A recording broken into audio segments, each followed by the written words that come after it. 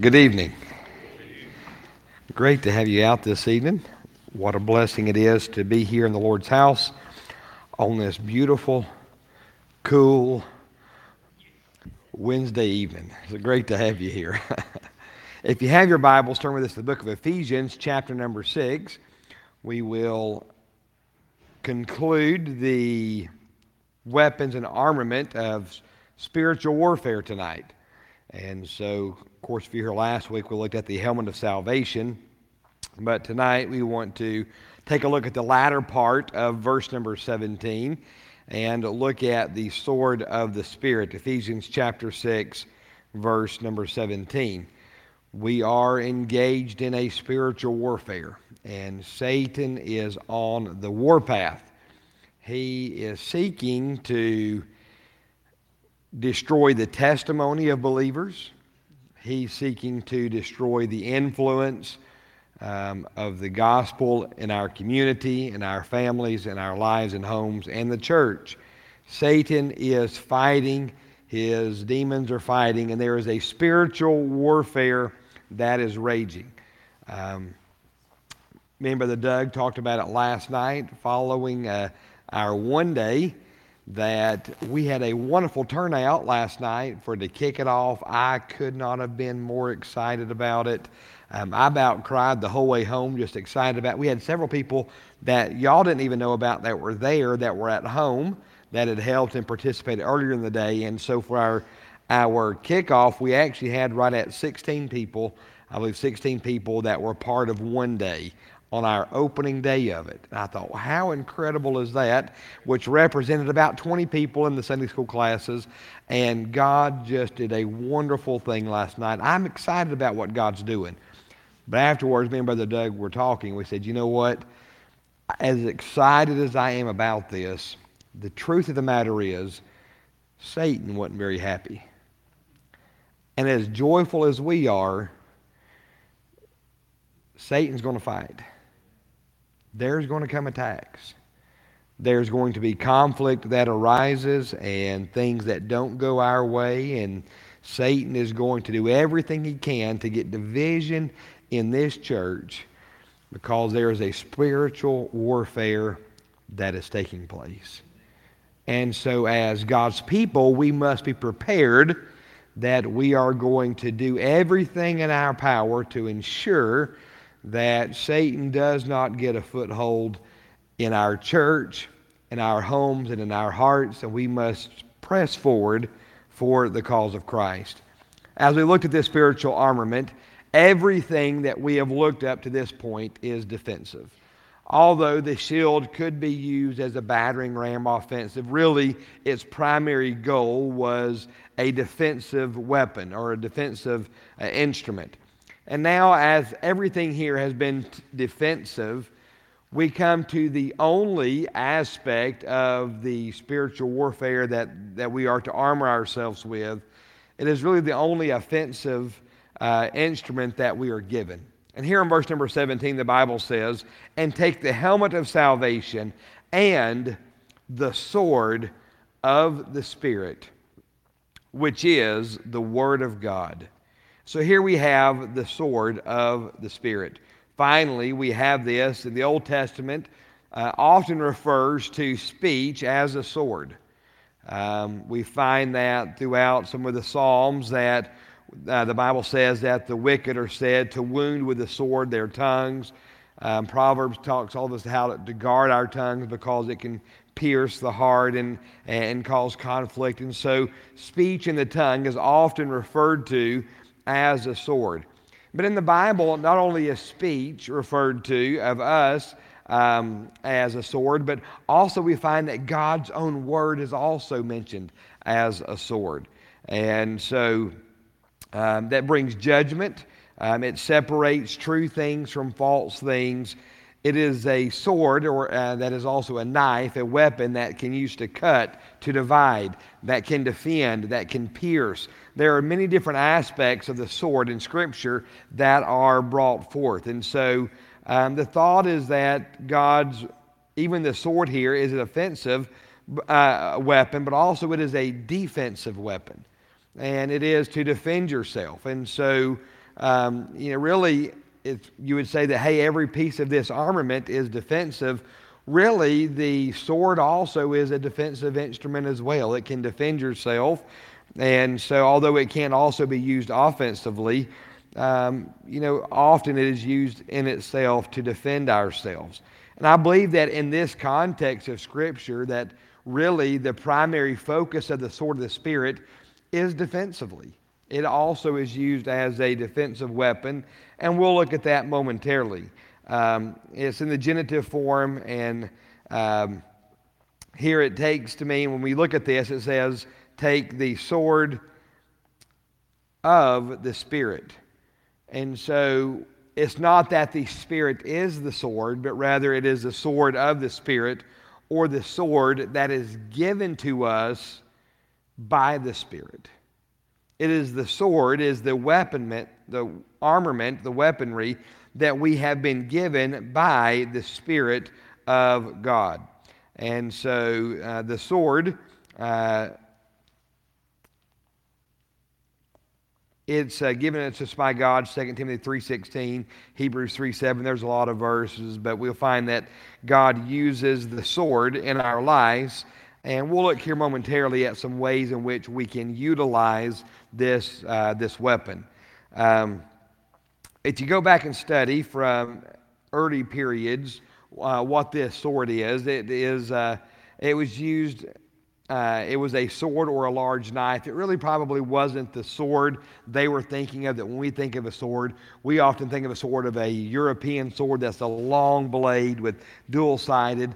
And really it was probably more of a dagger, a small knife that was used. And so this sword, this type of knife was used throughout Scripture. And it was the same instrument that was used to slaughter sheep in the sacrifices.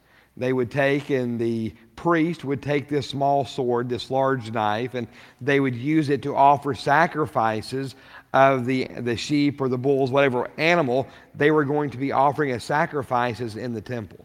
And so this was the Bible says that God's word, that it pierces and divides the soul. And so it gives the same thought that they would use to cut, to sever on the animal. And I'm not going to get too graphic with that tonight, but it was used to make sacrifice with, to separate life from death. And so it really, in many ways, this sword, it represents self-sacrifice. Jesus said in Matthew 10:34, "Don't think that I come to bring peace on earth. I did not come to bring peace, but a sword." And so Christ came to bring sword, but what was that for? It was sacrifice. Ultimately, Christ sacrificed himself, but in Genesis chapter 22 and verse number 6, are y'all familiar with Genesis 22? This is the story in the Old Testament where Abraham offered his son Isaac up on Mount Moriah, or took his son on Mount Moriah to offer him. Of course, if you know the story, you know that God provided a ram and that Isaac was spared. I told y'all last week that Maggie was preparing for her Sunday school lesson on Sunday, and she said, "I don't know, Dad, I think I'm going to do something from Genesis." And that's not where she went to. I said, "Well, what story from Genesis?" She said, "Well, I'm not sure." I said, "Well, you want this story, this story?" And I told her the story about Abraham and Isaac and what God did. And she looked at me and she said, "Dad, that story's a little scary." And I'm sure a parent sacrificing their kids is pretty scary when you're the kid. And so that's what happened here. So the Bible says, so Abraham took the wood of the burnt offering and laid it on Isaac his son, and he took the fire in his hand and a knife, and the two of them went together. This knife is that same type of sword. He took him, and it was meant for sacrifice.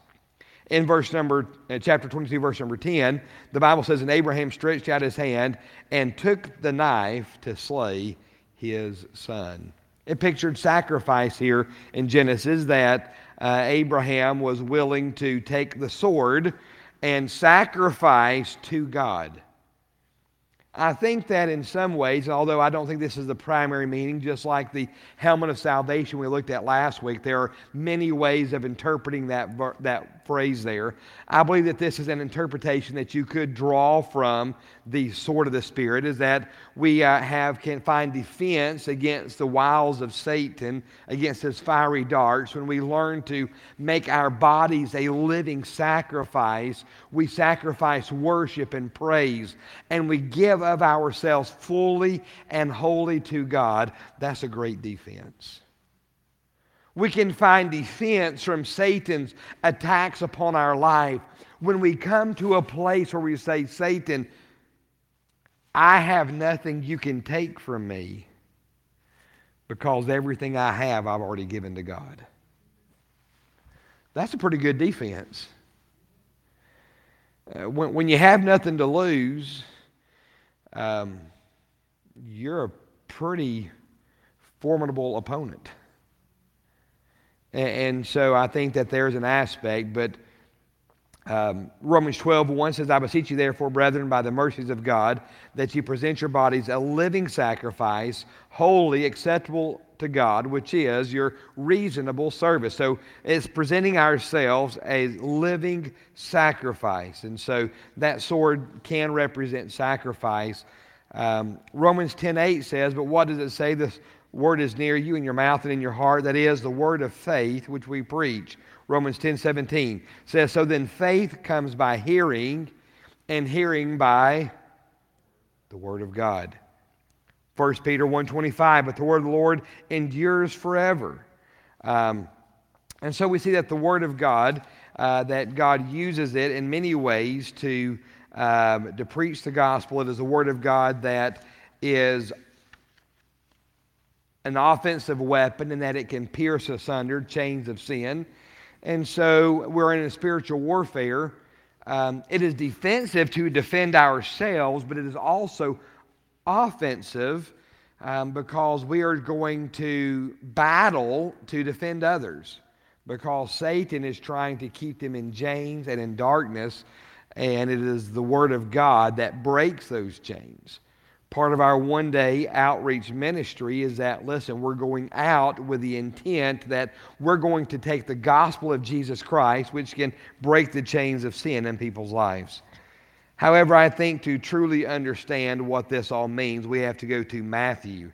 The book of Matthew, chapter number 11. Matthew chapter number 11. Matthew chapter 4, I'm sorry, Matthew chapter 4. I knew that didn't sound right. Matthew chapter number 4, verses 1 through 11. Matthew chapter 4, verses 1 through 11. And so I want to look at this tonight because I believe this is what, when the Bible says, and take the sword of the Spirit, this is how we apply it in our life. I believe is the correct, really the only interpretation that you can really come out with in this passage. In Matthew chapter 4, verse number 1, that Jesus was led up by the Spirit in the wilderness to be tempted by the devil. When he had fasted 40 days and 40 nights afterward, he was hungry. Now when the tempter came to him, he said, if you are the Son of God, command that these stones become bread. But he answered and said, it is written, man shall not live by bread alone, but by every word that proceeds from the mouth of God. Then the devil took him into the holy city and set him on a pinnacle of the temple and said to him, if you are the Son of God, throw yourself down, for it is written, he shall give his angels charge over you. And in their hands they shall bear you up, lest you dash your foot against a stone. Jesus said to him, it is written again, you shall not tempt the Lord your God. Again, the devil took him up on an exceeding high mountain and showed him all the kingdoms of the world and their glory. And he said to him, all these things I will give you if you will fall down and worship me. Then Jesus said to him, away with you, Satan, for it is written, you shall worship the Lord your God, and him only you shall serve. Then the devil left him, and behold, angels came and ministered to him. Here we find Jesus Christ putting the sword of the Spirit, which is the Word of God, into action. This is how we use that, and that is that this sword is the Word of God. 3 times here in Matthew chapter 4, Jesus Christ was tempted of Satan. 3 times Satan tried to manipulate and to twist things around and behave himself in such a cunning manner that he might tempt Jesus to sin. Now we know that Jesus Christ, although he was presented with the opportunity to sin, he was never in danger of sinning. He was above sin. But even in Christ, in his sinless perfection that he is, the Son of God, God in flesh, even as that, Jesus Christ, he pulls out of his armament, the sword of the Spirit, and he goes on attack mode and battle with Satan. And 3 times Satan tempts the Lord Jesus Christ, and 3 times Satan approaches him. 3 times Jesus answers with the same weaponry. What does he say? He says, "Is it not written? It's been written. It is written again." Jesus says, "Satan, here's what the Scriptures say." He is the Scripture. He is the Word of God. We know that Jesus Christ, his words itself, whatever he said, is the words of God because he is God. John 1:1. In the beginning was the Word, and the Word was with God, and the Word was God. Jesus is the Word of God, and so this sword of the Spirit, which is the Word of God, it is the words of Jesus Christ himself. And yet even in that, Jesus Christ, he reverts back to scriptures that have previously been written and said to Satan, "Is it not written?" I wonder why Jesus did that. Did Jesus need to go back to words that had been spoken before? No, Jesus could have simply said, "Satan, be done, be gone," and Satan would have done whatever Christ said to do. Christ had full authority in this scenario, as he does in all things. I believe that Jesus Christ said, "It is written," for a reason, because he was trying to display to you and I how we combat Satan and how we combat spiritual warfare. God says, "Listen, I have given you this weaponry so that you may be able to stand and not be wounded and took out of the fight for my kingdom." But also Jesus says, "Listen, I want you to have a resource available so that when Satan comes, you don't have to just stand there and take blow after blow, but you can pull out the sword and defend against Satan." What is that defense? The Word of God. Jesus said, "It is written." Yes, we must, and it's great that we carry the Word of God with us. I have recently made the decision to go away from a cell phone. And so you can call me still through my watch. And so I know that's crazy, but up until then, I have always had my phone available or the Bible available on my phone, right? And most of you probably, if you have a smartphone, you can pull out your phone and access the Word of God anytime you want. That's not always been the case. And the truth is that even though you have access to the Scriptures, there's sometimes you just don't even... I'm the preacher, and there are sometimes I know a verse, but I can't find where it's at. And I have to go pull out stuff and like, "Hey, where is that Scripture at? I know the verse, I just don't know where to find it at."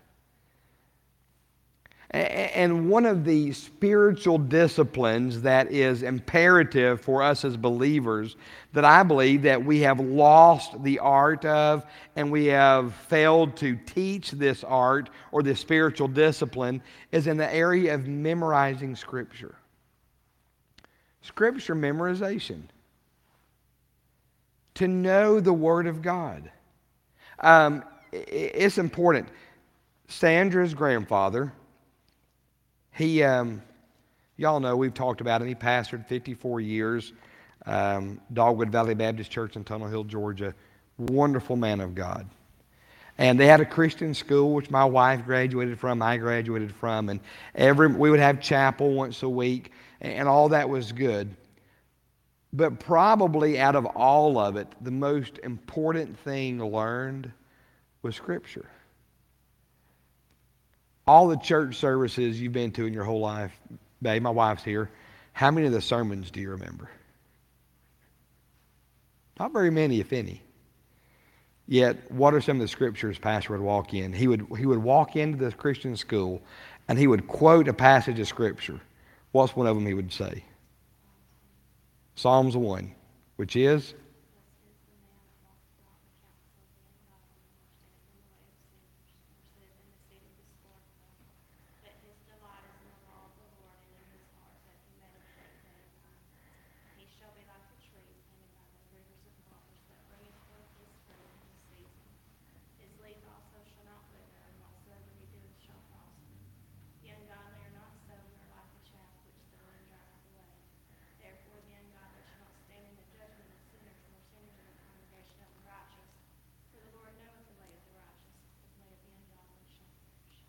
How long has it been since you learned that?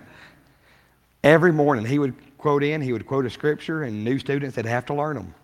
And every day he would rattle off 10 or 15 different verses, and all the students were expected to have memorized those scriptures. And this happened for 12 years of your life. It sticks with you more than the preaching. And how many times have my wife or those other students or myself or any of us that learned those scriptures been in a place where we needed the scripture and it came to us? We had that defense of the Word of God because it's been hid in our heart. The psalmist said in Psalms 119 verse 11, "Your word have I hid in my heart that I might not sin against you." Knowing the Word of God, not just having access to it, and we have access, and we ought to thank the Lord that we have access to it, but David said, I have hid it in my heart. I've memorized it. It's there. It's a resource that I can draw upon. And Jesus Christ, of course, he knew the words because he's the one who spoke them, but he said, it is written, and he quoted Scripture. We ought to be able to quote Scripture. I was a young man in our church out in Oregon. They made me memorize 1 Corinthians 10:13. For there hath no temptation taken you but such as is common to man. But God is faithful, who will not suffer you to be tempted above that ye are able, but will with the temptation also make a way to escape, that you may be able to bear it. Scripture says, listen, God's not going to tempt you. He's going to let you be tempted above that you're able to withstand. But in every temptation, He's going to make sure you have a way to escape it if you want to. And so I was taught that, listen, memorize the Scripture, drill it in your head. And when Satan begins to tempt you, quote this Scripture. Why? Because can two walk together except they be agreed? Satan's not going to dwell in your mind when the Scriptures and the Word of God are there. You dealing with temptation? You dealing with depression? You dealing with faithlessness or doubt in your mind or anything else, that sin in your life, and you're a preacher, I've been trying to fight this battle. I don't want to live this way, but I'm suffering from the consequences of my lack of faith, or I'm suffering from sin and temptation in my life. How do I overcome it? The very best defense you have is memorizing the Word of God. Better than any 12-step program that may be offered, and I'm not against programs. Better than accountability, and I believe in accountability. The best defense we have in spiritual warfare is the Word of God. I wondered. I'm guilty of it. I don't have the best memory anyways, but I don't memorize Scripture the way I should. When I was younger, I did it a lot, and I'll be honest with you, I memorized some Scripture, but I'm not as faithful at this as I should. I don't like admitting that to you. It pains me to say that, but it's the truth. When's the last time you memorized Scripture? When's the last time you cared to memorize Scripture? Psalmist said, thy word have I hid in my heart. It takes work, takes effort, takes labor, but it keeps us from sin. You've heard the expression, and I believe it's true. This book will keep you from sin. Or, do y'all know the saying? Or sin will keep you from the book. That's it.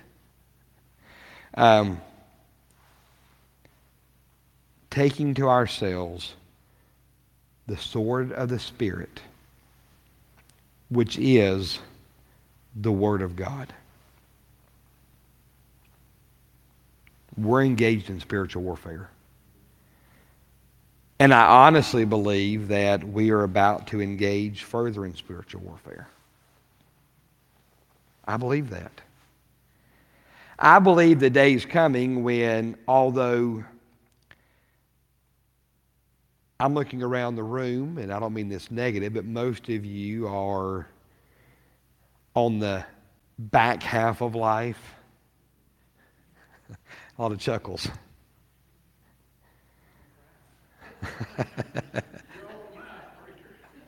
I'm trying to be. And the truth is, I'm in the same boat that you have been. We've lived our whole lives, and we've never really known what persecution was. But the truth is, if I don't see it in my life, if God tarries his coming, my children definitely will. And there's about to be spiritual warfare like we've never seen. So we better get serious about taking on our armament and being ready. We better get serious about learning the Word of God, hiding in our heart. You say, preacher, I've already done that. Great. I wish all our youth workers were in here and our children's workers were in here tonight. Are we teaching and imparting this to them? Are they teaching our children? Forget our youth workers and our children's workers. Parents, families, are we teaching our children, our grandchildren, the Word of God? We've got all the defense, but this is it. We are fully dependent upon the Word of God when Satan comes against us. And my fear is, listen, I love sports. I do. If y'all know me, you'll know that I am a football fanatic. We were talking the other week with someone about sports, and James was giving me a hard time because Tennessee's basketball and baseball team is so much better than Georgia. And I told him, I said, listen, is there a sport besides football? What are you talking about? I'm a football fan. I love sports. I really do. But man, sports has become a god to our nation. And parents will spend thousands of travel ball. They say the average parent will spend now on their children travel ball will spend over $100,000 through school on travel ball, between gas and hotels and equipment and all the fees. And they spend fortunes on travel ball.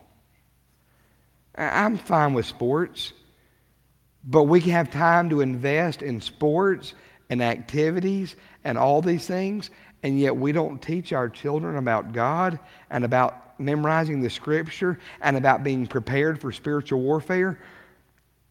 There's a reason we're in the spiritual condition we are in this nation, and we have nobody to point the fingers at but ourselves. And if we don't change, the next generation won't change either. And if we don't change, the future's not going to change. So we must be prepared for spiritual warfare by taking on the Word of God.